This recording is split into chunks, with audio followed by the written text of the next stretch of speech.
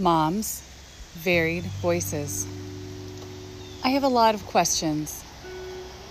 Questions about race, questions about our culture, questions about how I'm doing as a mom, questions about how to talk to my children.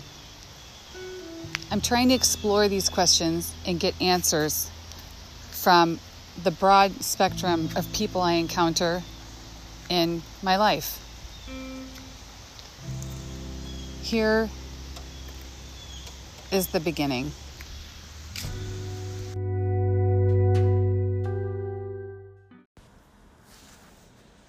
How do you raise a child when race-based murder is a part of life? Family 1. We don't talk about it. Too real, too scary for me, and my sons are the only men in our home. Family 2. We started talking with Elijah when he was only 2 about how some people with my skin color treat people with his beautiful brown skin color badly because of the color of their skin. He knows sometimes bad people with my skin color even hurt people with brown skin, and he knows that not everyone with a uniform is safe. Family 3. Living by example, which you already do, and making our boys aware that they, by their skin color alone, will be treated at times with more privilege than others. Always, it is everyone's job to protect each other and stand up for others and to live the golden rule. I once worked at an architect firm with some very biased people, and I should have spoken up when they made racist remarks. I was new and they were the owners, but I should have said something and I did not. To this day, I think about how I missed that opportunity to speak up. The people who typically ask don't need to. As a person of color who knows you and your family, you're doing a great job. You are inclusive, empathetic, and overall a good person. Family 5. I've experienced racism from both sides. Both my children are biracial.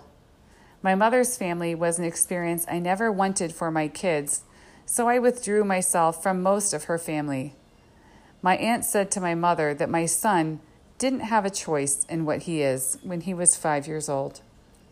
If everyone didn't have to categorize everyone, this may be a better world. Always told my children not to do anything that might draw negative attention to them. Also, that if they're around negative people, they will be thought of just the same. Family 6. What you're asking for, you will not get with written words on Facebook. You would need to be with that person day in and out, living that life, feeling those thoughts and emotions. This is something that will take days, months. I can tell you my fears of having to raise my black son, the nights I've cried just thinking about what can happen to him as a young man, grown man, and those feelings just cannot convey here or anywhere in mere words.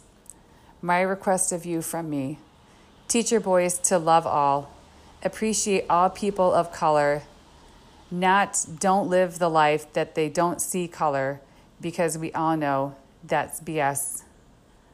Respect humans. End of first episode.